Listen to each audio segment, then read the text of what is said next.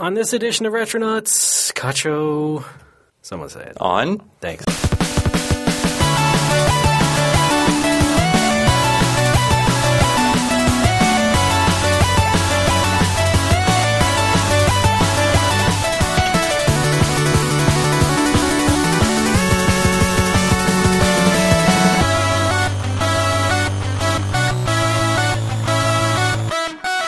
Hello everyone, welcome to Retronauts. I'm your host today, Ray Barnholt, and with me, as usual, is Bob Mackey. Hey everybody. On the line, Jeremy Parrish. Hi. And today our guest is Justin Haywald, who you may remember from 1UP or recently from GameSpot. Hi, Justin. I'm just a harbinger of good news and glad tidings. Okay. But thank you for having me on this episode. Yes. Because this is something near and dear to our heart, especially when we were at 1UP. You're right. First of all, this is the last Retronauts of the season, and since I'm here, I thought it was finally time to talk about Game Center CX, which is not a retro game, but a Japanese TV show about retro games. This is actually a backer request, which comes to us from Joey Chu, who you may now know forever as the guy on the PlayStation mural. Yeah, he tweets at me. I'm like, that guy's famous now. Yeah, about that. But we knew him before he was cool. And I say it's actually a backer request because, as Justin sort of alluded to, if you're a longtime listener of Retronauts or just a personal friend of mine, you know how I would go on about Game Center CX. You had the premier blog for detailing Game Center CX back in the day, Crunk Games. Is that still active? Oh, yeah. Well, not active. It's up, but no, I stopped doing it. We'll talk about that, but Game Center CX was kind of this current that ran under me while I was at 1UP because I happened to find out about it right after I moved to San Francisco for the job, and so afterwards I just fell in love with the show. And, there was a couple times when, fans of Retronauts would kind of ask if I would ever talk about it on the show or what have you, but I didn't really always think it was that appropriate. It's not as appropriate as someone may think anyway. I mean... well, how come? This is a show... Okay, well, I mean, for one thing, sure, it's a retro game show. But we're a retro game show, talking about a retro game show. And also, yes, we think it's good. But I always thought, maybe for the most part, we just concentrate on doing our own thing as a retro game podcast, It's like if we were all of a sudden, this week on Retronauts, we talk about Back in My Play. It's like, what? There's also the fact that people who talk about a TV show for too long, I think, in any sort of venue really starts to fatigue people. Even off the air, it's like you're at a party, and it's like, right, yes, Orange is the New Black. I get it. Yeah, I'll be right on it, yeah. I don't think you can quite compare Game Center CX to Orange is the New Black, though. I mean, you can look at that there was a video game that was released. This never really caught on in the same way. I mean... And also, we're not going to have any theories about the smoke monster talking about Game Center CX. Yeah, that too. But that it is a little bit different, but also kind of the same because, yeah, a lot of people talk about those shows. But for a while, it was just me talking about this show. So I think, you were the evangelist in the office. You brought a lot of us over to the fold. Right. I mean, you introduced me to this show. I brought some of you into the fold.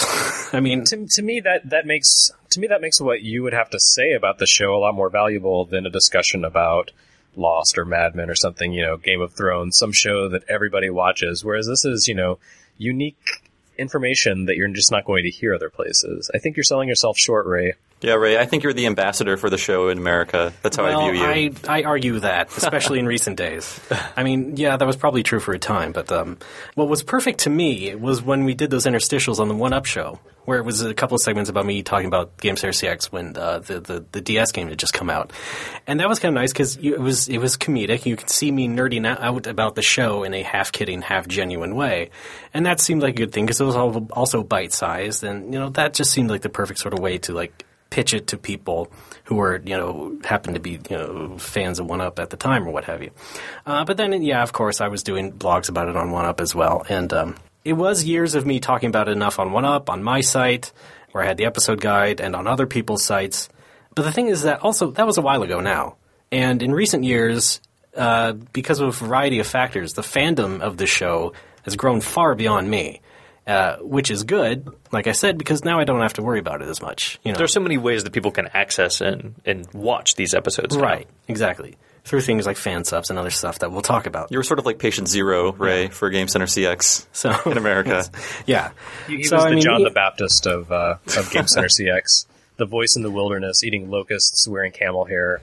And now, finally, the whole religion has sprung up around it.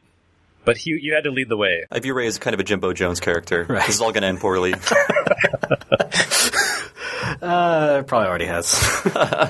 All right. With all that grumpy bullshit out of the way, what is Game Center CX? I've always found it kind of hard to elevator pitch the Game Center CX in various ways, whether it's the show or the game, just because when you sort of explain it to people in a couple of sentences, they kind of sort of look at you blank face at first. So you really have to go that extra mile to get people into it, in my experience. Maybe this isn't the same for everybody. Probably not the same these days, like I said, because the fandom's so much bigger.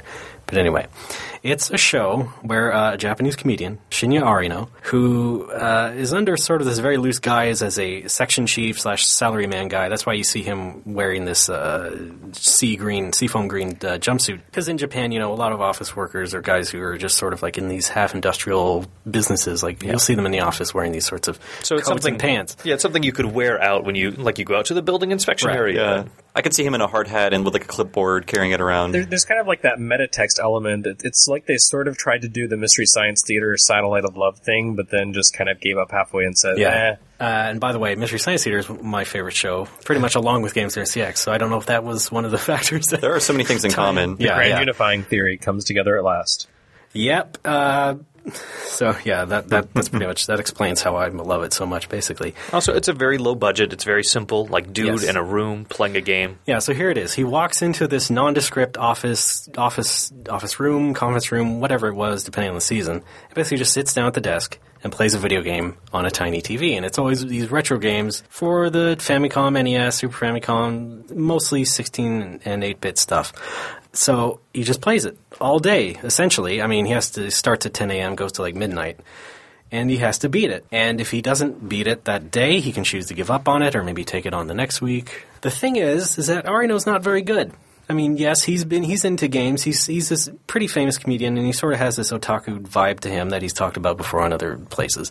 But he's maybe not as much into games as we would be. He has issues with pattern recognition, I would say. Yeah. And given how much pattern plays into, 8-bit video games, it's really to his detriment. Like, there are things that just seem so obvious, and as you play or watch games like these, you're like, oh yeah, no problem. But he's just kind of blind to them, and it's really interesting to see how he processes these games differently than you or I would. Yeah, and of course there are lots of 80s and 90s action games that are featured on the show, and so it's just sort of like watching this man be tortured for If you're the kind of person who will watch like a Giant Bomb Quick Look and just like flood the comment section with like, I can't believe you guys didn't see this, you're so stupid, the show will probably really make you angry because there are a lot of dumb mistakes, but he has a very great attitude.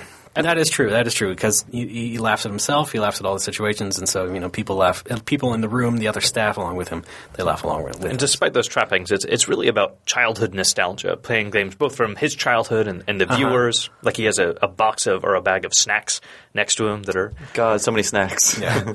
not healthy treats. This is not a learning program. This is not Sesame Street. These are just like crappy things. That room has got a smell at the end of the day.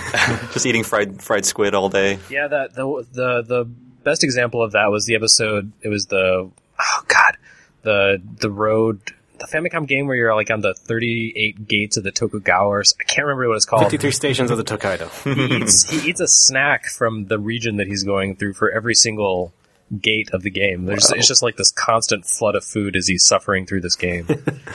Yeah. That's another thing, is that he always has snacks on the desk basically in front of him. It's just a pile of stuff. He doesn't always go through it all, but it's usually like cuttlefish, some other things that you might find at the stranger corners of an Asian market around here. Things that I'm not so much into, but, just imagine it's beef jerky. So yeah, it's squid jerky. Yeah. But with vinegar. If the show was in America, it'd probably be beef jerky or something. It would be Doritos, never be a sponsorship. So I was saying about the elevator pitch. Like when I say things like, "Oh, he has to play it all day," people think like it's like a 12-hour long show. No, it's not. It's about an hour long straight, cut down from those 14 hours of footage or so. But despite that, it's amazing how much could go wrong in one episode and how much is just so perfectly edited in that way. Another thing is that because he screws up so much, it's like people start to think it's staged, like it's a staged show. But like Jeremy was saying, like he just has these problems with pattern recognition, really. And I would say also, like, would you be so great going into Battletoads blind for the first time on camera? Like, maybe not. Yeah, I just watched that one, and I was actually amazed that he finished that game. Yes. Yeah. Of course, one of the things about the game is that he does have his staff on hand, which generally consists of more talented players than himself, and they'll help him out. But still, he does some pretty impressive stuff. And well, some of the mistakes he makes aren't necessarily gameplay related. It'll be, there's a code that you can enter when you die, when you lose all your lives in the game, and you can pick up right where you left off. And so many times he'll have made hours and hours of progress, and then he would just need to press up and B while pressing start to start right where he left off, and then just accidentally pushes start, and he's back at the beginning.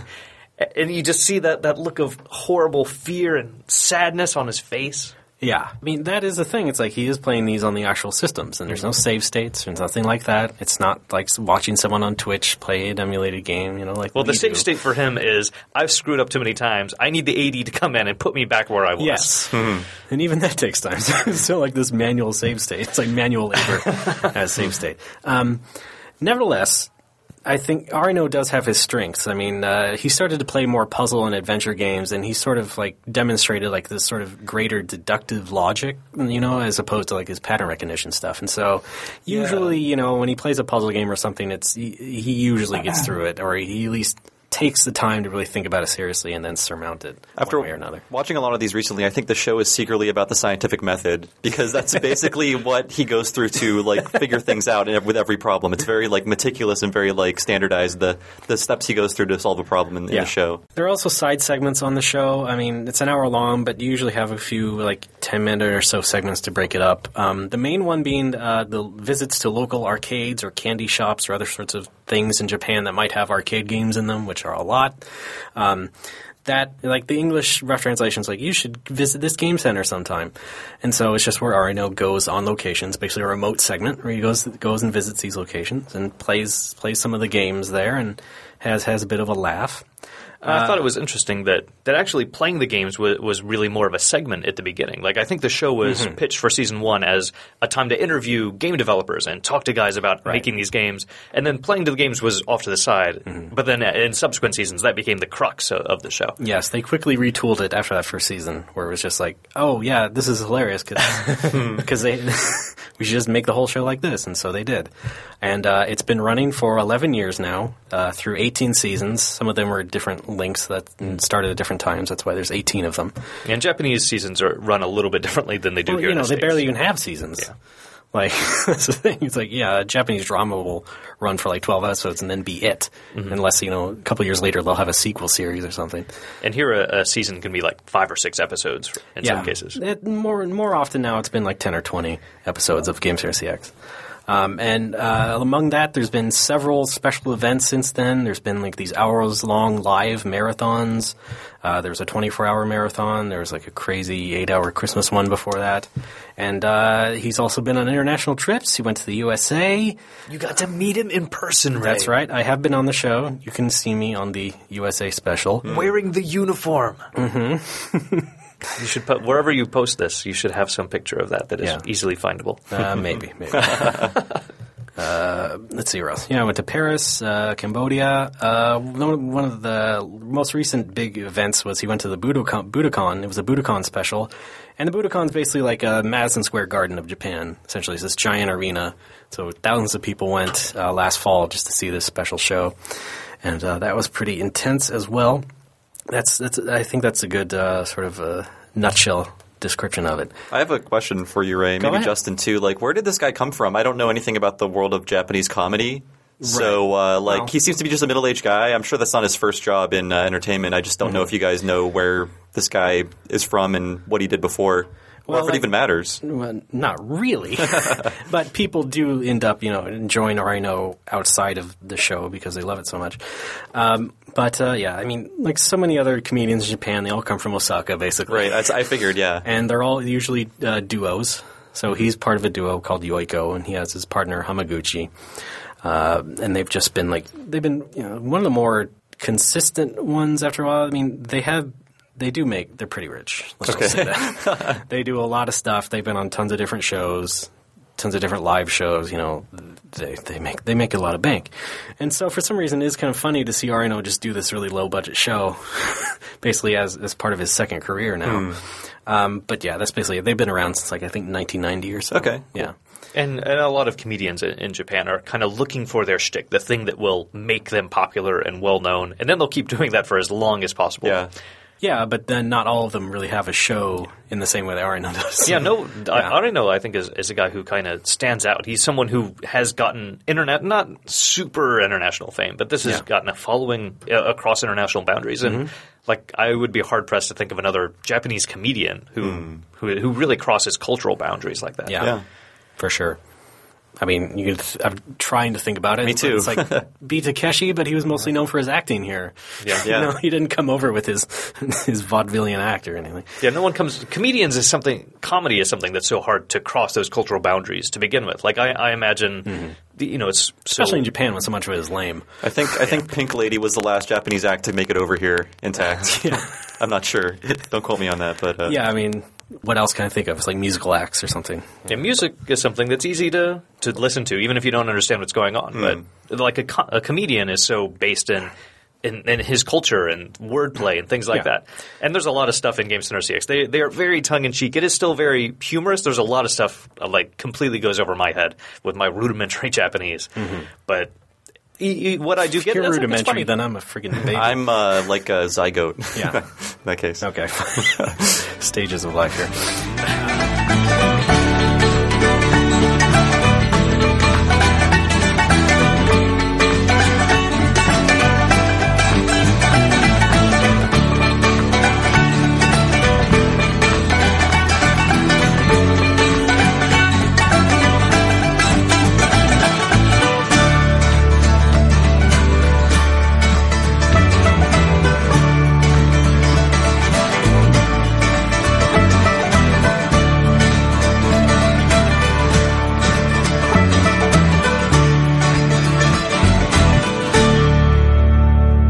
This kind of segues into the next thing I wanted to bring up, which is why should anybody watch this? Or why do we like it?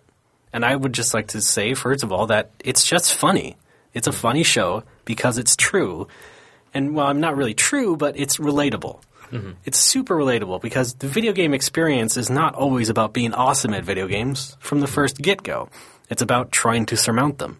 And Arino does this on the show, and he goes through these things that we all did with those games, especially if it's games that, we recognize and have played before, like Mario stuff or Mega Man or Punch-Out.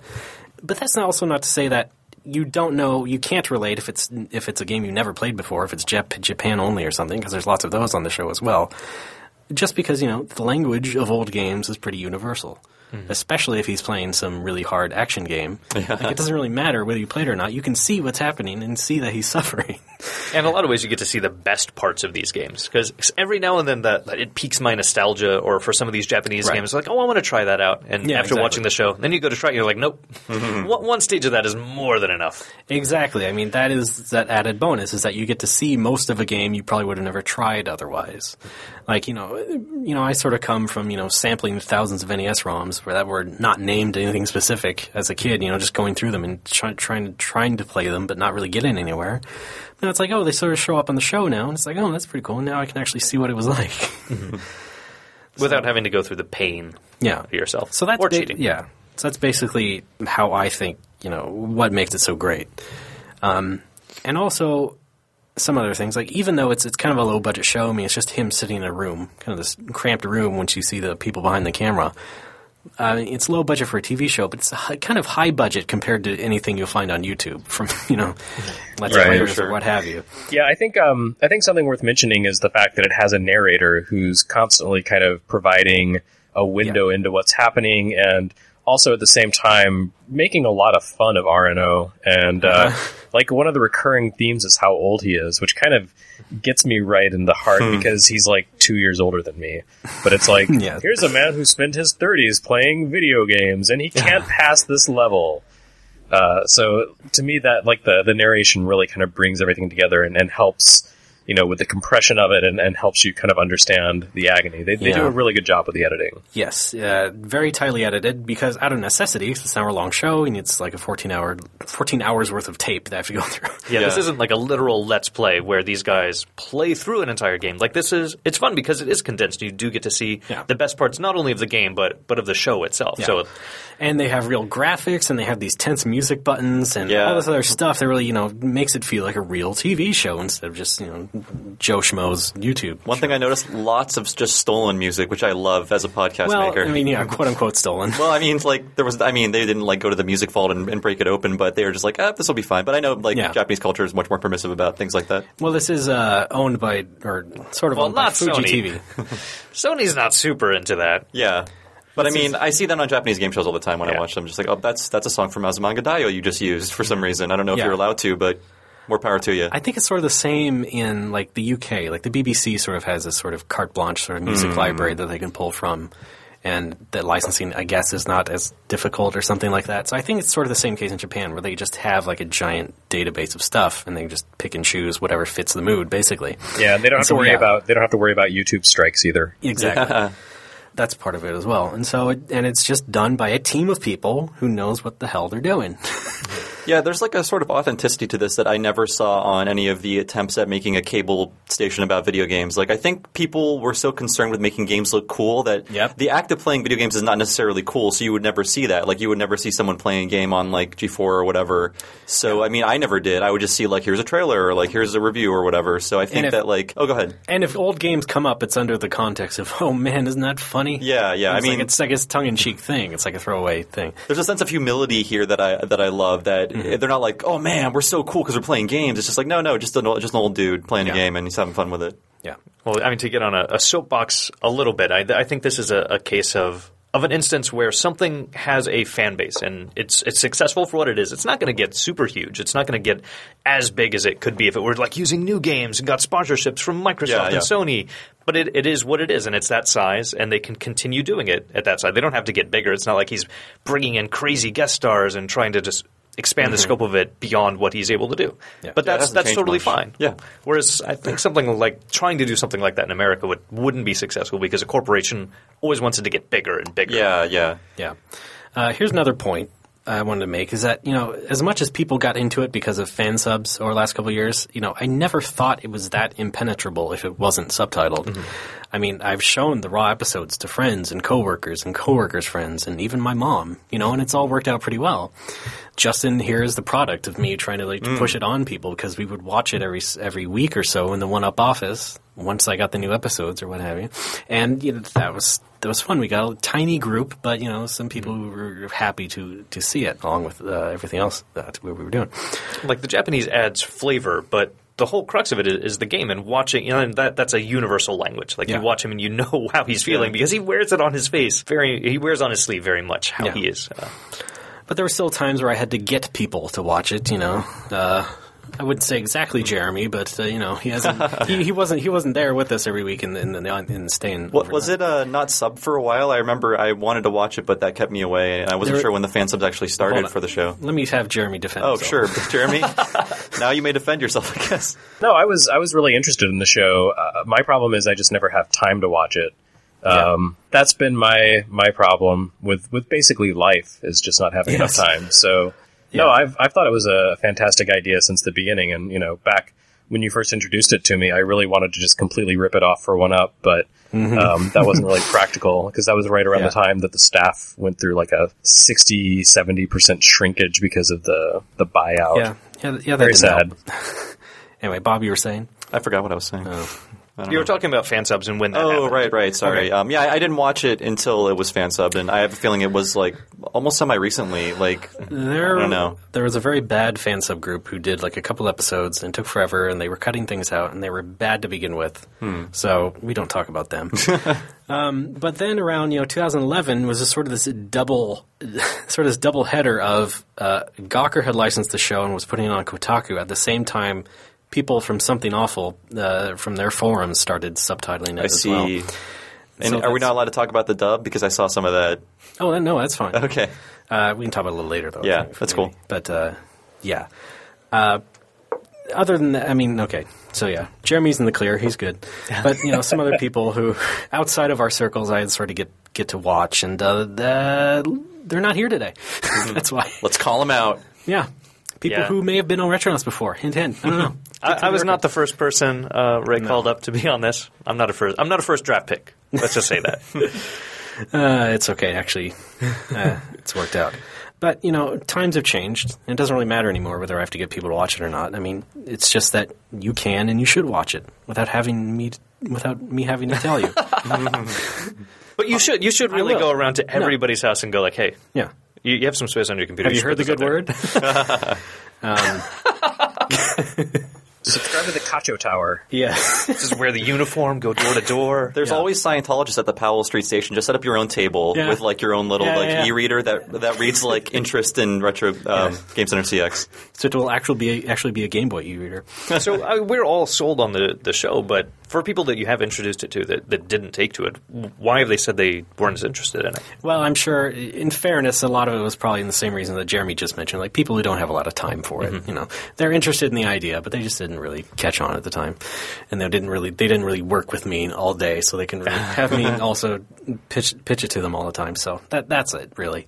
And as much as it is compressed, it's still an hour-long commitment. Yeah, it is an hour. But now there's a American release DVD set, and that was sort of borrowed from the Kotaku version, but it's also borrowed from the Japanese version, where they just split up the episodes into they basically extract the segments from one another, so it's not full episodes on the DVDs, and it's all kind of a random assortment. Again, kind of like Mystery Science Theater in a way, not all in order. But, take out the extra segments, and the challenge segment, the main part of the show, is usually about half an hour, 35 minutes or so, unless they do a director's cut, then it's usually an hour. And it's really hard to translate some of those segments over. I think there's one that's really funny is where he reads from game guides from back in the day, but he uses a Buddhist. So it's like a Buddhist monk priest. Reads something from a game strategy guide and then tries to relate it to a life lesson. Yeah. And that was a very cute segment. Yeah. But hard to I can see that as being a little weird to bring over. Well, in the sense of it being a Buddhist monk, sure, but I don't think it's too hard to translate. I mean, people can get the idea of it. But that actually leads me to one of my last points: is that in a way, this show has kind of taught people about Japan through this video game lens. Not just game culture and stuff, but we can see Arno go to these different arcades and the candy shops and stuff. People think, okay, the arcades in Japan are great, and but there's many different kinds of them, and they're all different sizes. But there's also this sort of thing about the candy shops, where it's usually these old people running these little shops that the kids will run to after school or what have you, and they'll usually have a couple of arcade games outside, and that is sort of this nostalgic touchstone for a lot of Japanese people, and so Arno will visit these places as well and try out the games there, and probably have to kneel down because it's these special little kid-sized arcade cabinets. But you get that sort of sense to it too, and he'll also just go around and eat different foods. I mean, even you get introduced to different kinds of food in Japan. Yeah. Just today I was watching it, and he goes and checks out this place that was selling miso potatoes, miso sauce covered potatoes. That sounds great. Why not? And then of course you also get to learn about different kinds of video games that you never heard about, and just watch him play. Because there's also another segment where they just do three Famicom games from some year or whatever. They've been going chronologically. It's not quite Crontendo, but it's a little tiny bit. They'll show a game and then a little clip of it and describe what it was. And that's just another side segment. And so you also get a little bit more of sampling of what Japanese games were like back then. And it's something I think that's served by these old arcade-style experiences. It's not something I think that would work as well with the games that we have today. You really couldn't do this with Grand Theft Auto 5. No, not so much. No, you really do need sort of that simplicity of an old game, and it's just where you can very clearly see the character dying. I think there's a pretty large swath of indie games that would work really well with the style of play, and I think a lot of indie games have kind of caught on in large part because people have played them on YouTube and done taken this sort of approach. Maybe not as expertly as RNO, but that still has translated somewhat. But you're right; it definitely has to be the right kind of game. And it's those indie games that do channel those classic experiences that we think of as retro and from our childhood. But. Yeah, I'd love to see him take on Shovel Knight. That would be fantastic. Right. Or Spelunky. Yeah, right. I want to see Super Meat Boy. Right. That's another thing that reminds me is that, there's some really good episodes you might not even think were that good, like quiz games. Mm-hmm. Like Japan had this whole genre of quiz games that, present you with different sorts of questions on different topics, and you sort of do it as like a time. You're under a time constraint and so on and so forth. But, they're kind of the funnier ones because you can see Arino just sort of struggle and find out what these questions are and have to ask the staff, and then they put up signs and what they think their answer is. So, I mean, and, you probably wouldn't even think that'd be that great, but it is. And, it's not one of those typical action games. So that's just another thing that makes the show so fun. Yeah, I mean, it's getting to see those kind of games that never came over to the West in any form. Yeah, exactly.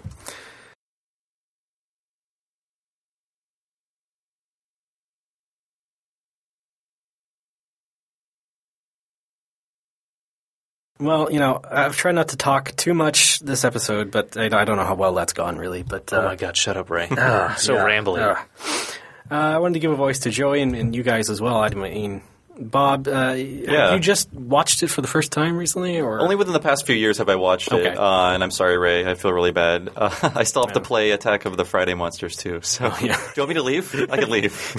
No, I mean, like, I don't. Later. No, I actually feel deep regret for not watching this earlier because I'm way into Let's Plays. I had been since they started going on to like Google Video, like in 2007. Yeah, street cred.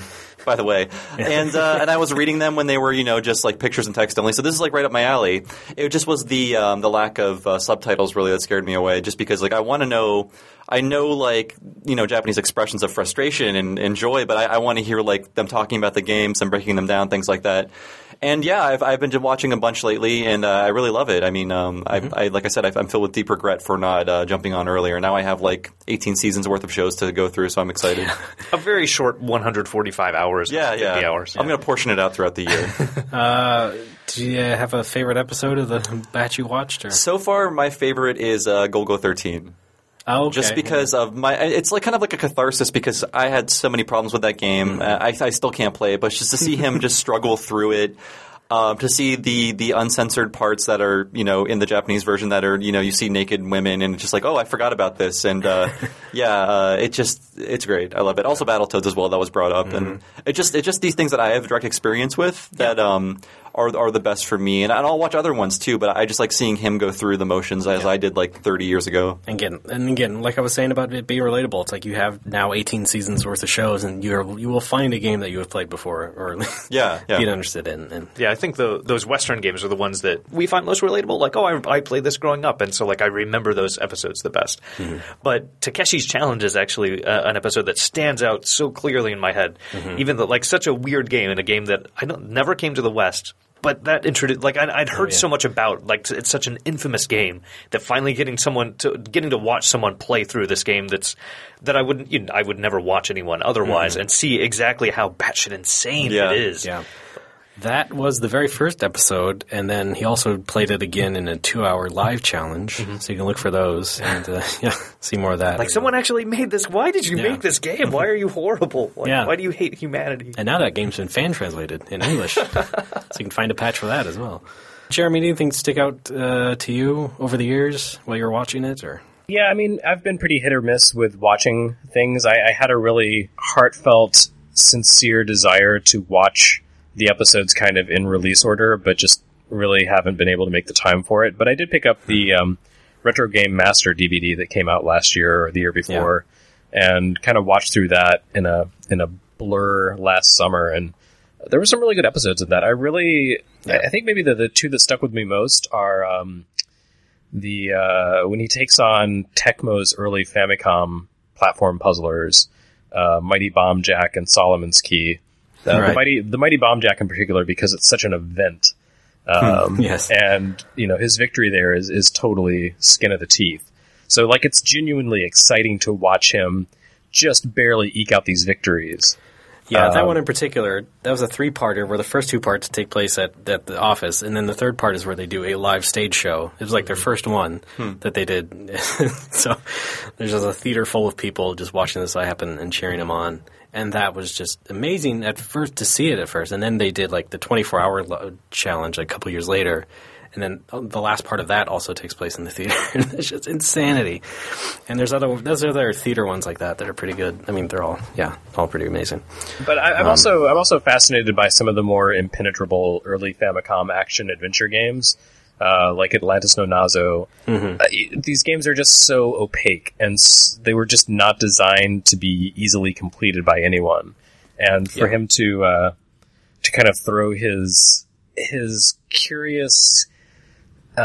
curiously inconsistent skills in video games against these like super hard video games, super obscure, even with the help of the people he's working with and them pulling out strategy guides and things like that from back in the day. It's always a fascinating struggle. And, at the same time, like, you can look at these games and think, I can see how that would have had a big impact on someone in 1984 or 85, but oh my god, that is just not a well-designed game by any contemporary standard.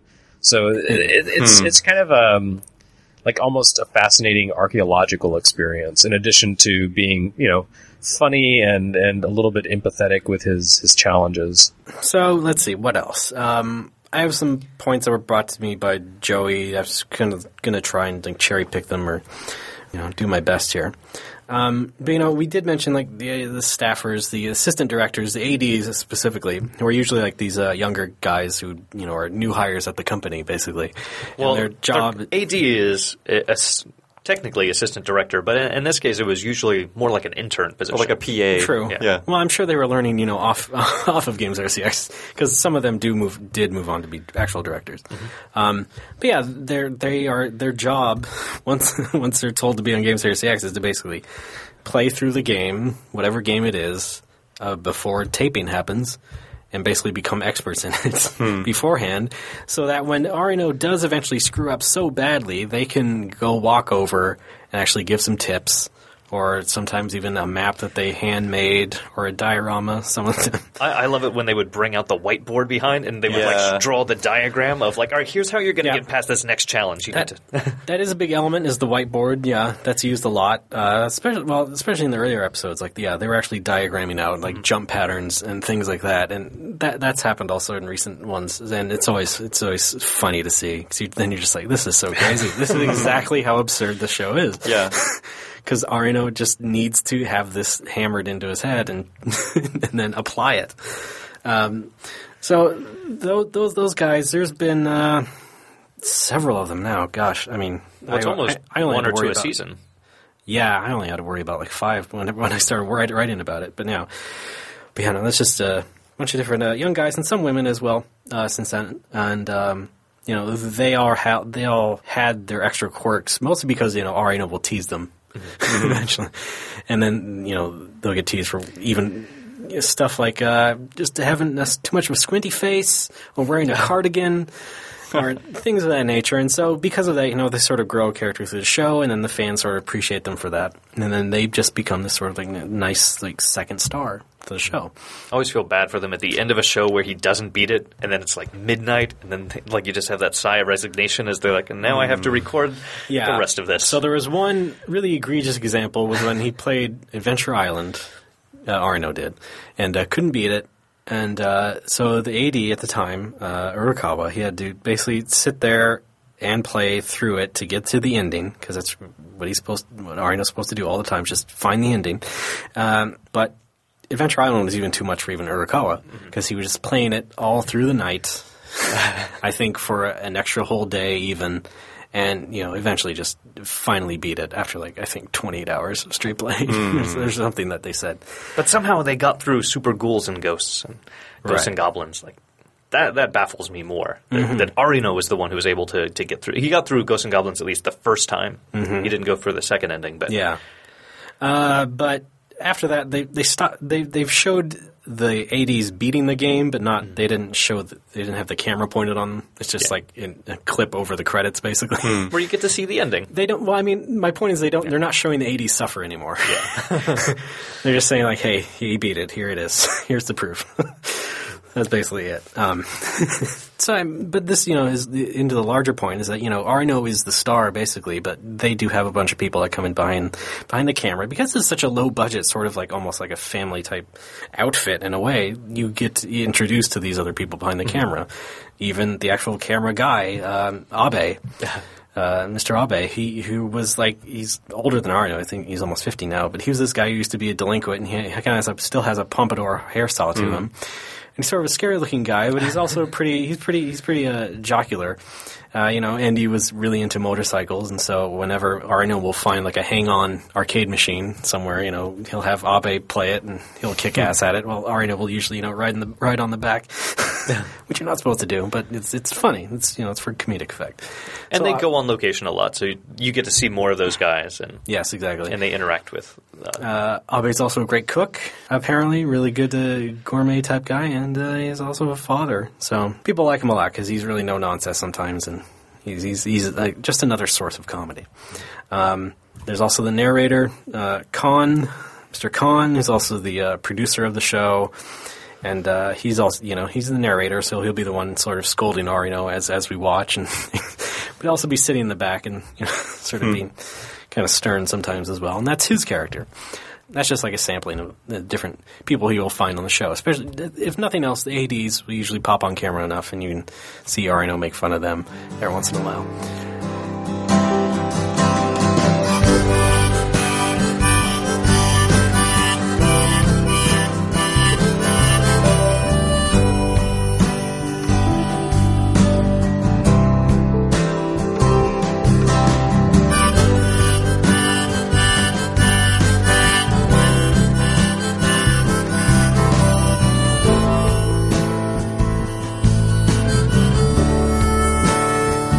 And there's another thing, as we mentioned, there was the American release of the DVD, and there was the stuff on Kotaku as well, but there hasn't really been a homegrown USA version of Game Center CX, and I think I think that's for many different reasons.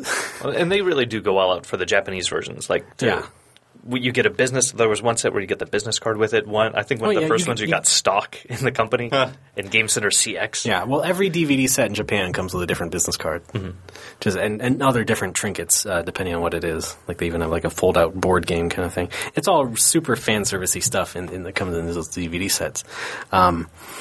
But, people sort of, the fans, they like to fantasize, like, oh, who do you think would be a good host of the American Game Center CX or whatnot? And a lot of people got really onto the fact that Robin Williams would be good. What?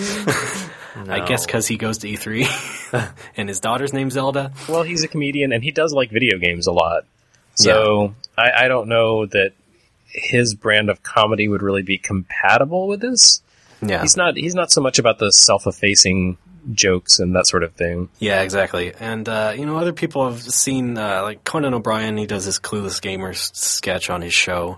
People sort of not fantasized about him being the host, but sort of like compared it to Game Center CX that way.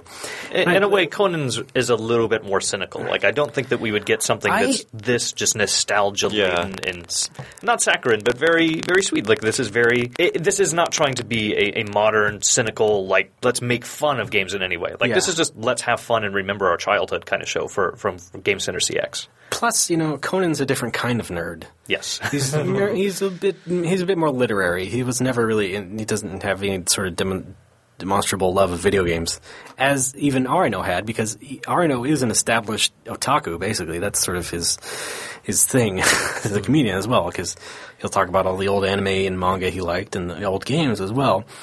And so I think, and Conan is not really into that stuff. He's not really into that tech stuff or even like contemporary entertainment of that sense, really. Oh, dear God, Ray, I just remembered something. This is not TV, but there was I don't know if it's still going on, but there was an attempt to kind of make this kind of a show again with Tommy Wiseau. Oh, right. What was it called? The Tommy Wise Show. The Tommy Wise Show, right. And it was like him playing a game. I think it was Machinima or something like that. It was him playing a game. And he obviously he's not in touch with reality in any sense, so he can't play a video game either. So like an alien will give him like instructions or like tell him what to do. So it's just it's like Tommy Mystery Science Theater elements. Yeah. It's Tommy Wiseau being Tommy Wiseau while playing a video game. So if that's enough to get you on board, that's somewhat similar. And it was like brand new video games. Yeah, he was playing Mortal Kombat. That's true. I didn't remember if the games were old or not, but it was sort of similar. Yeah, and Conan also just plays brand new games that are supplied by the publisher. I like the disgust in Ray's voice as he said the Tommy Wise Show. Well, it's just a stupid name. I agree. And that is correct.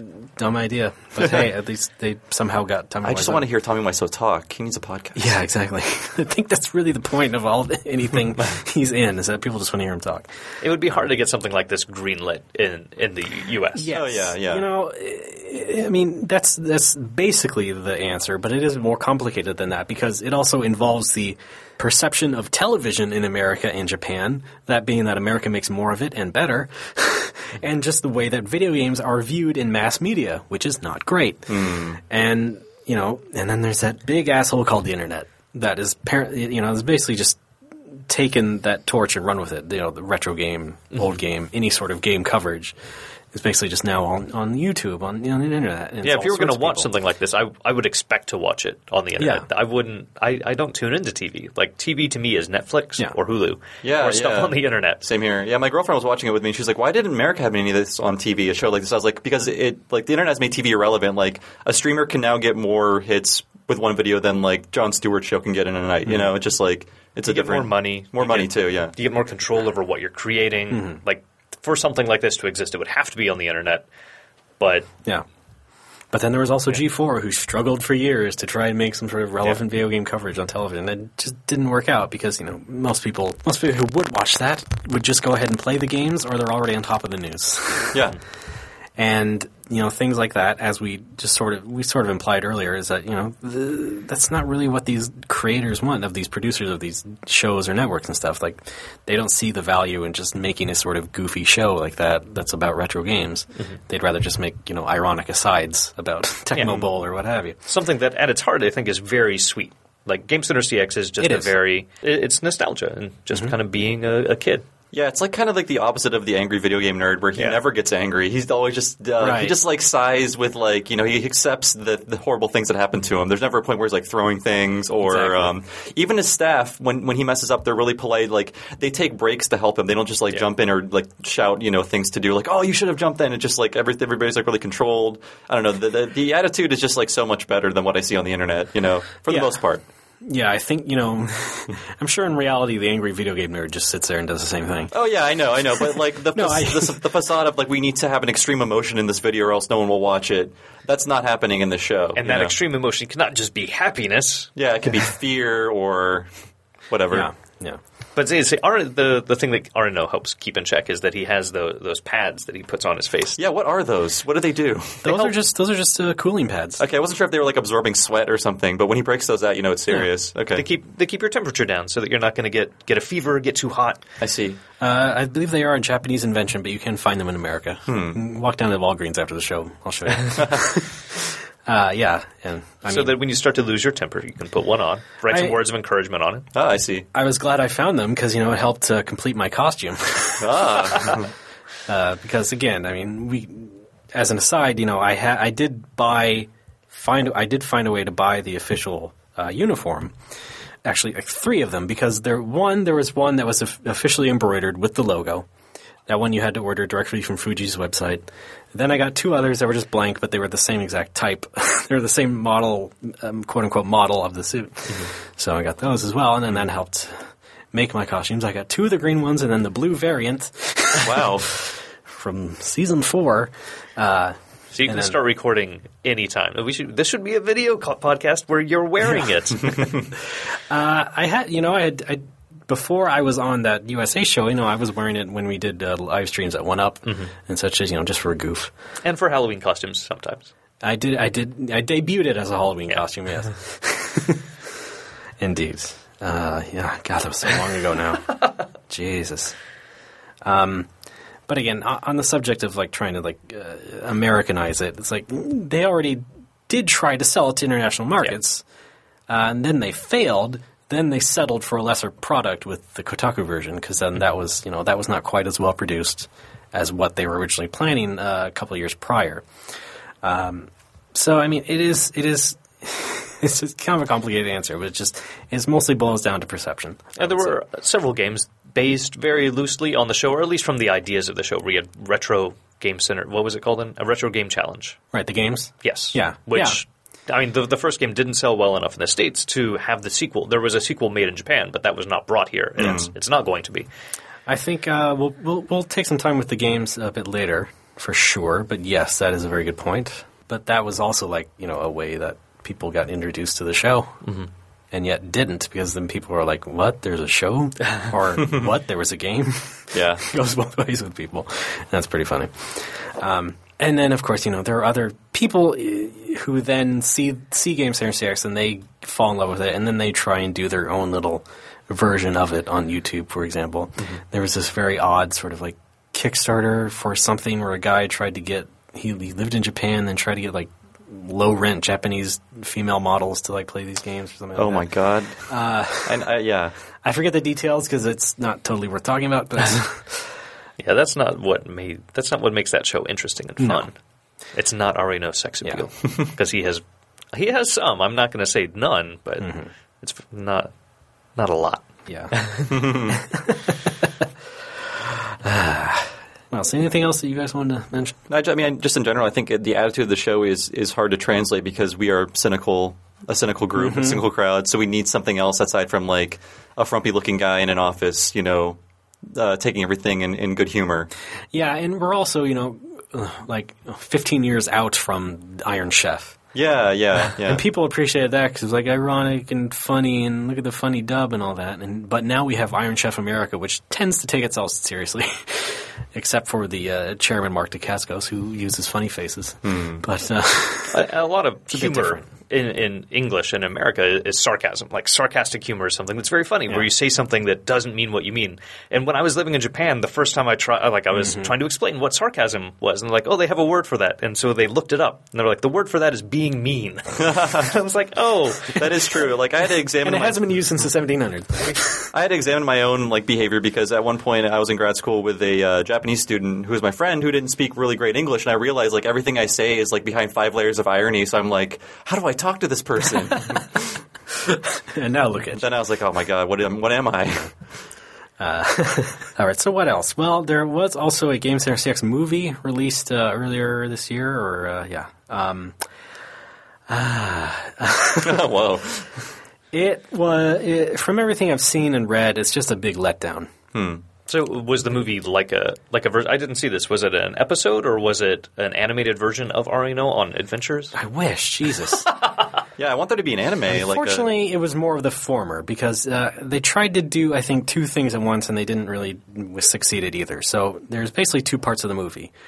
One part is this actual fictional story about this little boy in 1986, and he's fantasizing about getting this girl, but he's also has these treasured video games that are like stolen by a bully or something of that sort. Anyway, it's an actual, real sort of cinematic story, and there's a bunch of different cameos from people on the show, and different like game developers show up in cameos. So that's neat. That's cool. But there's also this giant other half of the show, which is basically just that Mighty Bomb Jack stage show episode. Oh, okay. Just like completely. It's just like this weird sort of like intercutting jumping between the two at times, where it's just like it's just a TV show, and that was back when the show was not in HD. So it's like you're watching this giant 4:3 episode on the movie screen, and there just doesn't seem to be a real tie behind it, except for the fact that he's playing Mighty Bomb Jack, and the kid's treasured game is also Mighty Bomb Jack. So you also get this weird, I guess, Tecmo promotions part of it. In Japan, though, isn't there kind of a different expectation for what a movie will bring you? Because aren't there just like movies that are clips of animated shows just smashed together? It's like it's the so-and-so movie or whatever. Well, yes and no. Okay. Yeah, there's anime movies. And, yeah. I mean, movies based on anime TV shows that are not that great, not that well produced, or Pokemon movies, for example. Yeah. They're not going to be quite on the level as a Ghibli movie. But then there's also I mean, Japan has had superhero movies, like stuff based on old manga and anime that were live action.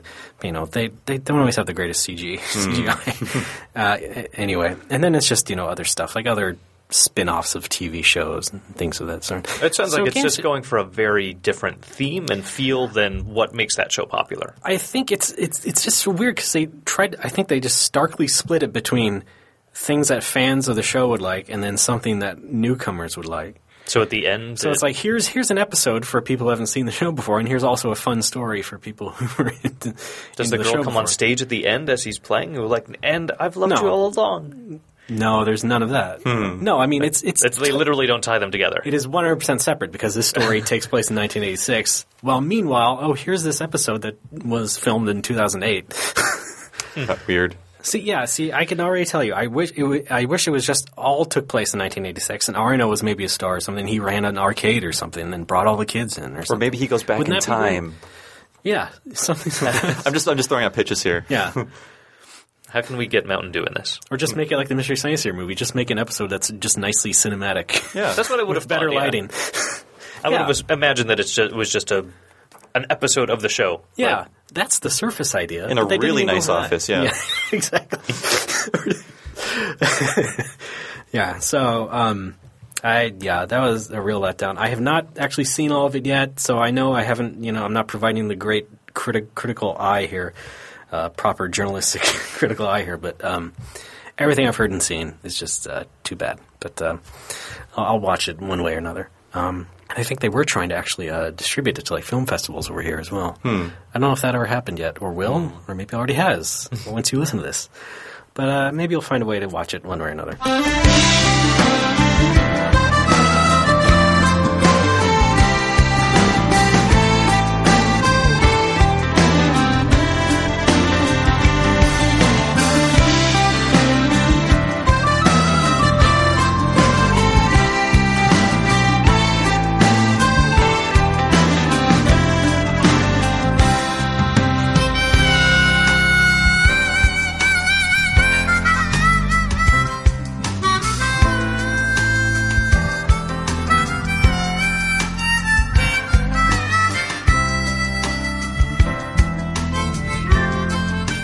I think is like a good roundup of what Game Center CX is. But as we just mentioned, there were also Game Center CX games. Retro Game Challenge for the DS, which was released a few years ago. And we definitely have talked about this a lot on Retronauts and 1UP and places of that sort. So, I mean, those of you listening to the show probably already know what Retro Game Challenge is. But in case you don't, it is basically a selection of fake retro games that are not explicitly based on Game Center CX, but they feature like this story part where you have this digitized demon version of Arino who sort of sends you back in time, and you meet the child version of Arino, and you play these games. And they're all short-form games, but you have to basically complete challenges presented by this game master, Demon Arino. And when you beat them, you unlock magazine covers from fake magazine covers.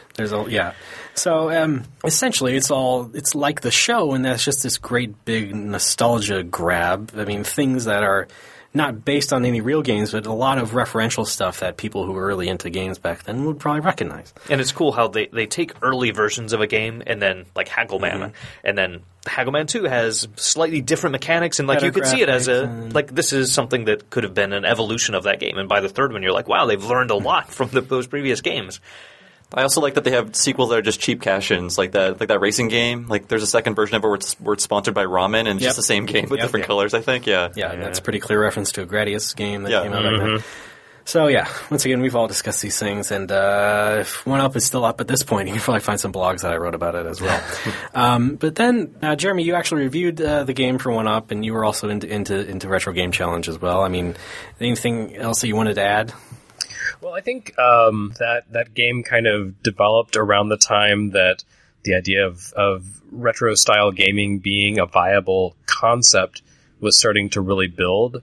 And, along with Mega Man 9, that was really kind of the shining example of, like, hey, we can take all these lessons and concepts from old games and turn them into something that's more contemporary but still feels authentic. And one thing I really like about Retro Game Challenge is that it, in a lot of ways, it feels like a history lesson, even though it's not based on actual games, because it does kind of embody the trends and just the tendencies that sort of evolved throughout the Famicom era in Japan. It kind of is like taking a sort of fictionalized guided tour through reality, especially if you start reading the little magazine clippings that go along with it, where they're talking about, oh, this game that you're looking forward to has been delayed. Oh, it's been delayed again. Yeah, well, it's going to come out soon. So, you guys mentioned Haggleman, and the way that evolves really does feel like sort of a, 1984 in-ROM style Famicom game that's followed up by a more developed sequel that's still very faithful. And then for the third game, which comes out in like 5 years after the first in the video game timeline, it's like Ninja Gaiden. It's really sophisticated and advanced.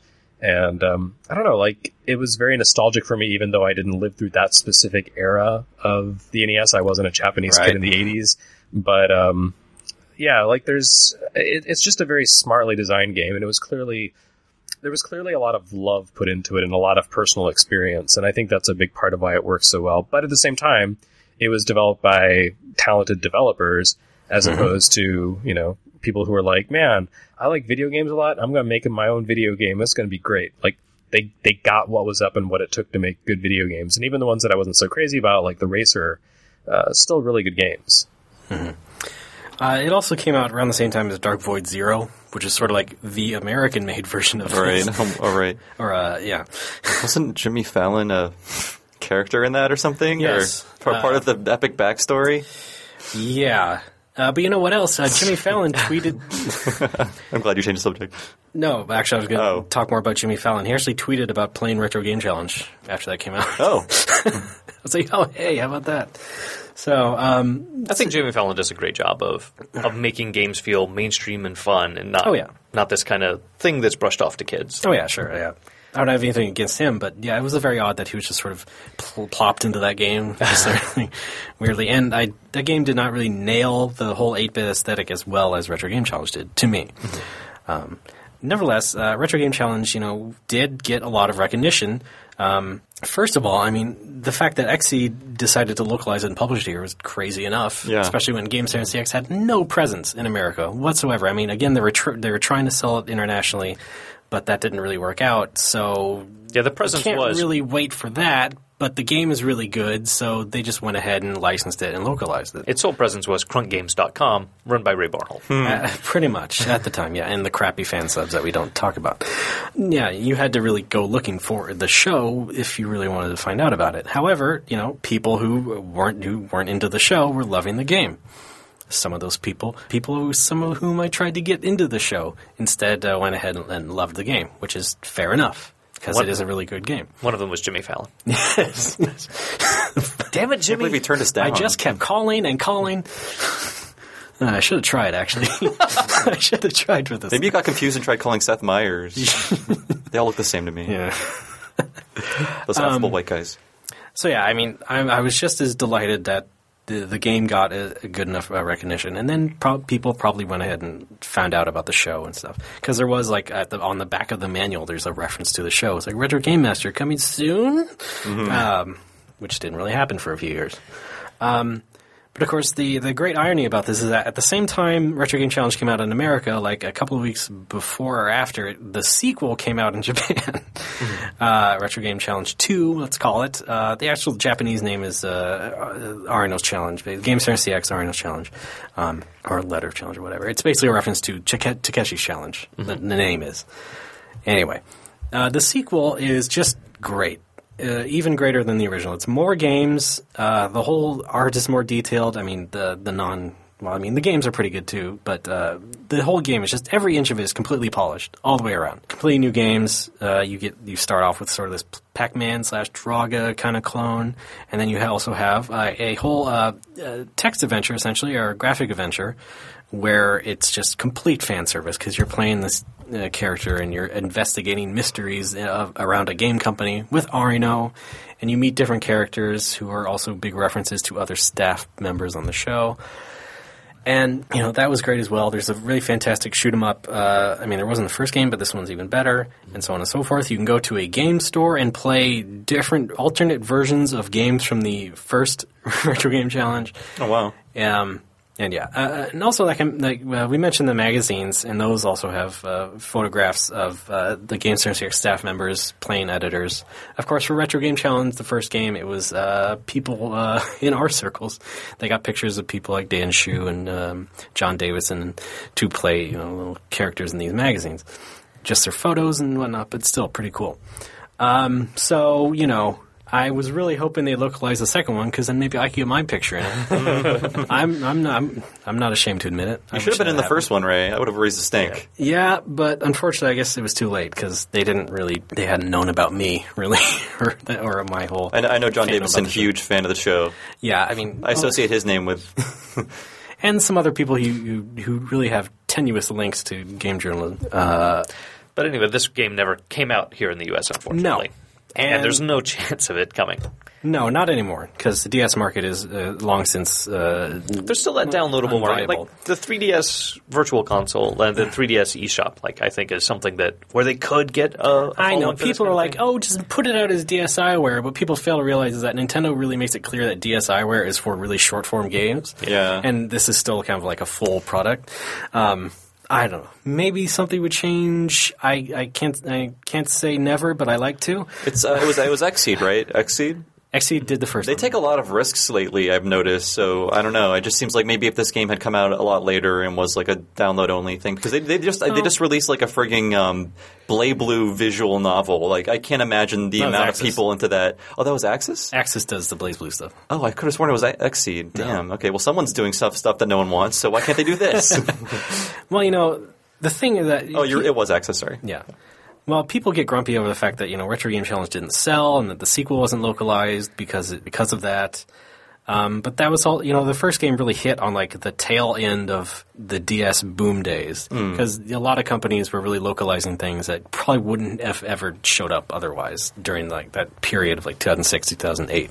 You mean like My World, My Way and Steel Princess? All those games that Atlas localized, you're just like, I don't know why this is coming over and it's going to sell 20 copies, and then they ended up selling 20 copies. Mm-hmm. Yeah, exactly. Like Atlas had a ton of stuff that, they probably wouldn't even have a chance to now. Yeah. And so, then the sequel comes out, but then you have to spend the time localizing that, and by then, like, the market just isn't as viable anymore, because then we're gearing up for 3DS, and, it's just not viable for many different reasons. And so that's really one of the contributing factors why the sequel didn't come out here. Yeah, that's not even taking into account the licensing issues. This is a game that, the property is owned by Fuji TV, but the game is developed by Namco. There's a lot of people involved, a lot of hands that need to have money put into them.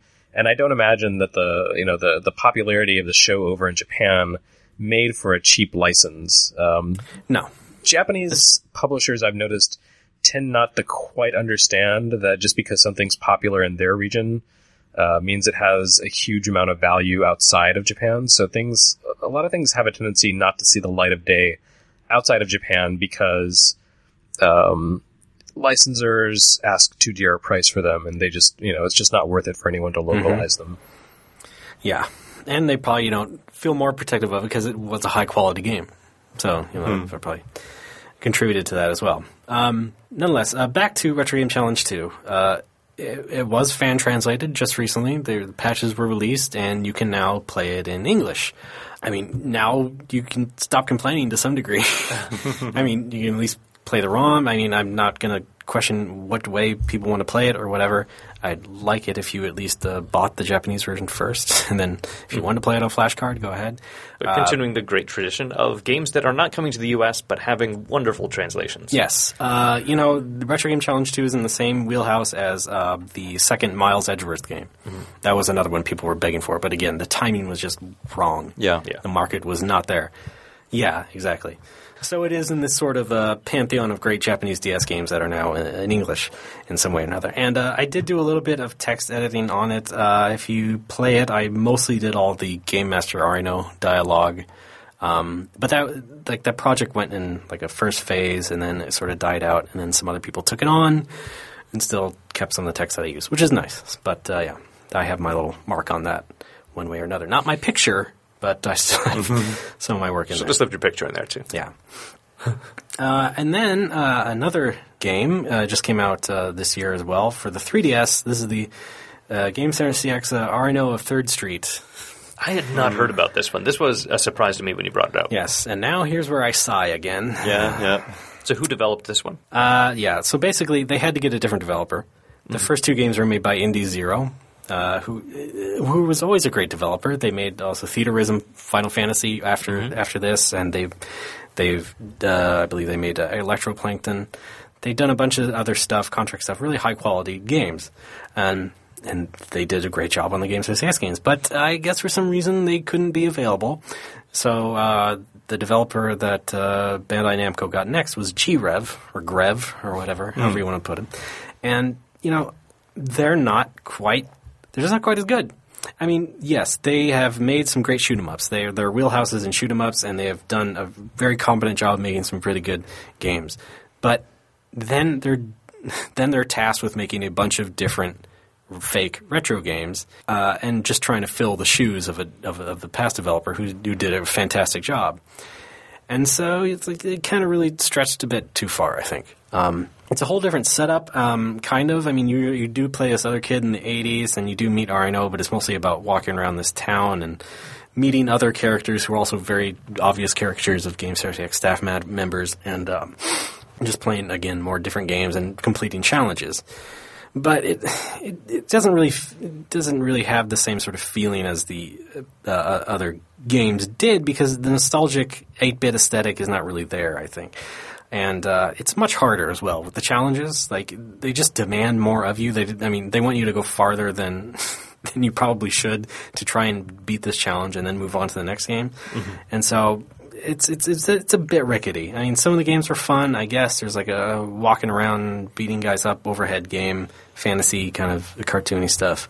But it just didn't nail it. And in fact, Chris Kohler, a friend of the show, Chris Kohler, he wrote a review of it on Wired, and pretty much, I'm in agreement. They just did not really capture that whole nostalgic vibe as well as Indie Zero did with the previous games. It's too bad, because, you have something like, it's a brand new Game Center CS game on 3DS. That should be great. Think about it. You could have like crazy Virtual Boy references or something like that. But it didn't work out. Mm-hmm. Well, how do you feel about NES Remix? Oh, yeah. Oh, yes, of course. Indie Zero also made the NES Remix games. And, yeah, those are great, because it's like they took the same principle, basically, doing these different challenges. Which is like living your own Game Center CX episode.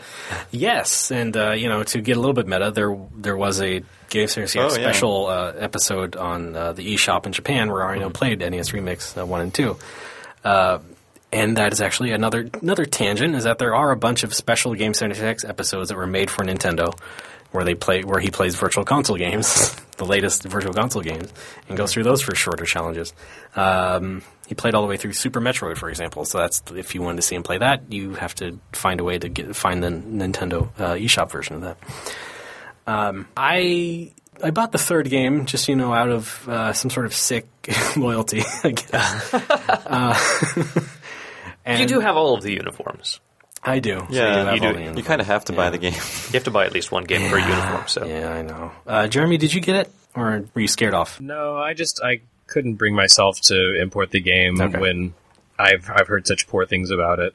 Yeah. If I ever happen to be like a Japanese used game shop and see it for 1,200 yen or something, maybe I'll pick it up. But otherwise, I just don't anticipate buying the game. Yeah, it's a good tip for anyone. I think if you're in Japan next time, just find it used. Yeah. So yeah, and it's kind of an ugly game outside of the retro games. Like, okay, pixel aesthetic, you can sort of make it cute and pretty to a certain extent, but then you have these town segments where you're walking around with the RNO, and it's just these weird stretchy caricatures, and some of them have like dithering on them. It's just really, really low budget, and it's a shame. I mean, I can understand, G-Rev wanting to do their best, but it wasn't the best fit for them. It wasn't good enough. Yeah, they should have had more time or something. I'll always allow them a second chance, though. But who knows after this. So that was the games, and that's Game Center CX, essentially. So, now what? Well, I want you to go watch this show, silly. God, of course. I want to go watch the show now. So, like I mentioned, around 2011, a bunch of people from Something Awful started to just, make better fan subs, and they got some talented people to do that. One of them being Nina Matsumoto, who was a comic artist, but also a Japanese Canadian, and so she did a lot of the translations for those. Very good, very accurate, and then ended up doing redone subtitles for the Retro Game Master DVD set in America. So they cleaned up the crappy job that was provided to Kotaku at the time. And so, you don't have to watch it with the dub either on those DVDs. You can just watch subtitled, and it's perfectly fine. And so, they're still making fan-subbed episodes because from the Something Awful sort of collective, these few people who are doing all these new translating. So they just put up a website a couple months ago called sa-gccx.com, and there they have a complete catalog of all the fan subs, basically. Not just theirs, but other splinter groups that tried to do it as well. And you may find a download link there. I can't guarantee that they'll all work, but you can go ahead and report it to them if it doesn't work, and you can find basically every episode they translated. And it's a lot now. In fact, they just started on doing the latest season, 18. So you can find some there. There's still some gaps to be filled, but a lot of great episodes that you will certainly like are on there. And like I said, there is the North American DVD set that is still available called Retro Game Master, the Game Center CX Collection. That's by a company called Discotech. They licensed those Kotaku versions. They added some episodes, in fact, from what was on Kotaku. Stuff like Shiren the Wanderer. And if you want to watch Arno play his first roguelike, it's quite an experience. Not always agreed upon as the best episode, but still pretty good, I would say. Yeah, I enjoyed it, but I'm a big fan of Shiren, so it was interesting to watch his unique, quirky take on video games collide with something so decidedly hostile. Yeah, it's another one. Yeah, it's also one of those episodes that people get really mad at him for because he does so many things wrong. It's like, well, what do you expect? Yeah. And hopefully now that that we've talked about and explained the show a bit, hopefully you can sort of come at it with a somewhat open mind, because there are still people who get very upset that Arino sucks at the games and don't think the show is good because of that. They want to see, I don't know, some sort of speedrunning prowess or something. It's weird because a lot of YouTubers are not experts at the game. The thing that makes most YouTube people fun to watch is the ones who are absolutely terrible at games. Yeah, I mean, the most popular YouTuber is completely awful at video games, and he just shrieks about how terrible he is. So go figure. And that's probably certainly staged, as opposed to Game Center CX. But it is fine to get mad at Norino, but also laugh. Just make sure to laugh as well, because he knows what he's doing. He knows how absurd he is, and you need to be going along with that as well. And that's how you enjoy the show the most.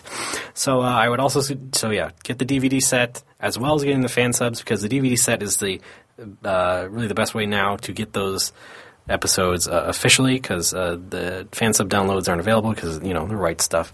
But you do get some great episodes like that, like Shiren and the whole Mighty Bombjack saga, the whole 3-parter. That's excellent, and Ninja Gaiden as well, which is another classic episode. Go to that website, get that DVD, and just waste entire weekends watching it, please, with other people if you can manage it. Like I said, I got my mom to like it, so why not? Try everybody you can. If you know someone who would like video games, please get them to watch Game Center CX, because it is a very enjoyable show. Yeah, put out a Craigslist opening. So hey, want to get together, watch some Game Center CX?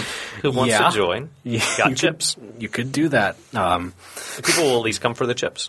I wouldn't say I condone it, but you can try it out. All right. So that does it for this episode of Retronauts, I would say. Thanks, everybody, for listening. Again, I tried my best talking about not even a retro video game, but a TV show. Yeah, I hope I didn't annoy you too much, but hey.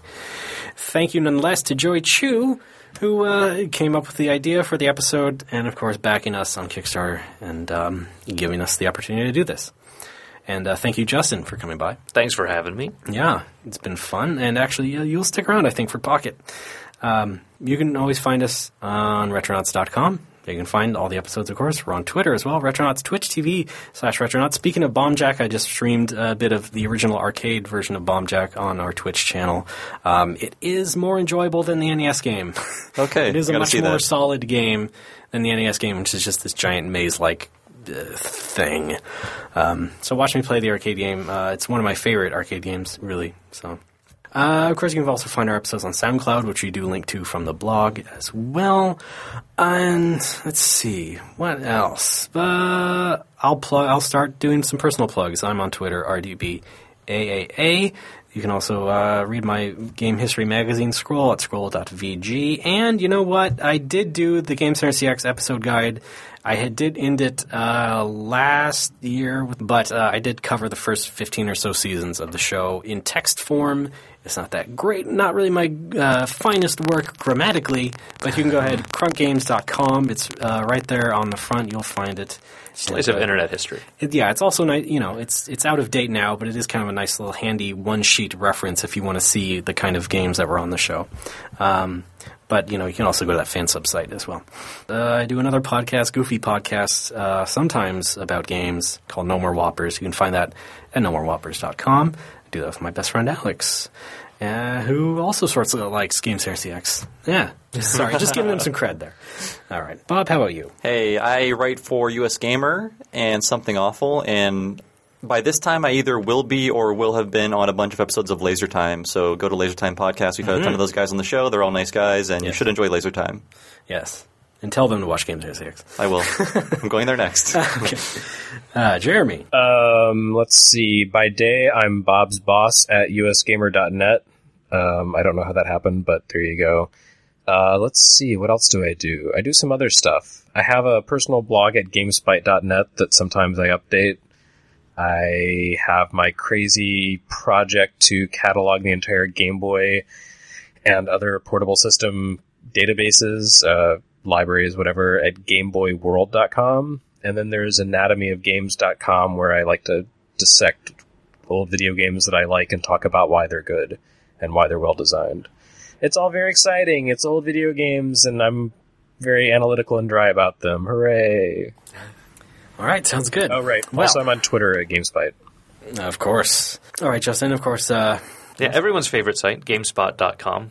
You usually confused with GameStop. Right? I run our news department. Mm-hmm. Sometimes you can see my writing. We still have some editors left, and I'm one of them. All right. So we do a lot of different writing things over there. You can also hear me on the Geekbox podcast with former one-up writer Ryan Scott on geekbox.net. And my Twitter handle is Justin Haywald, where I don't post very much. That is true.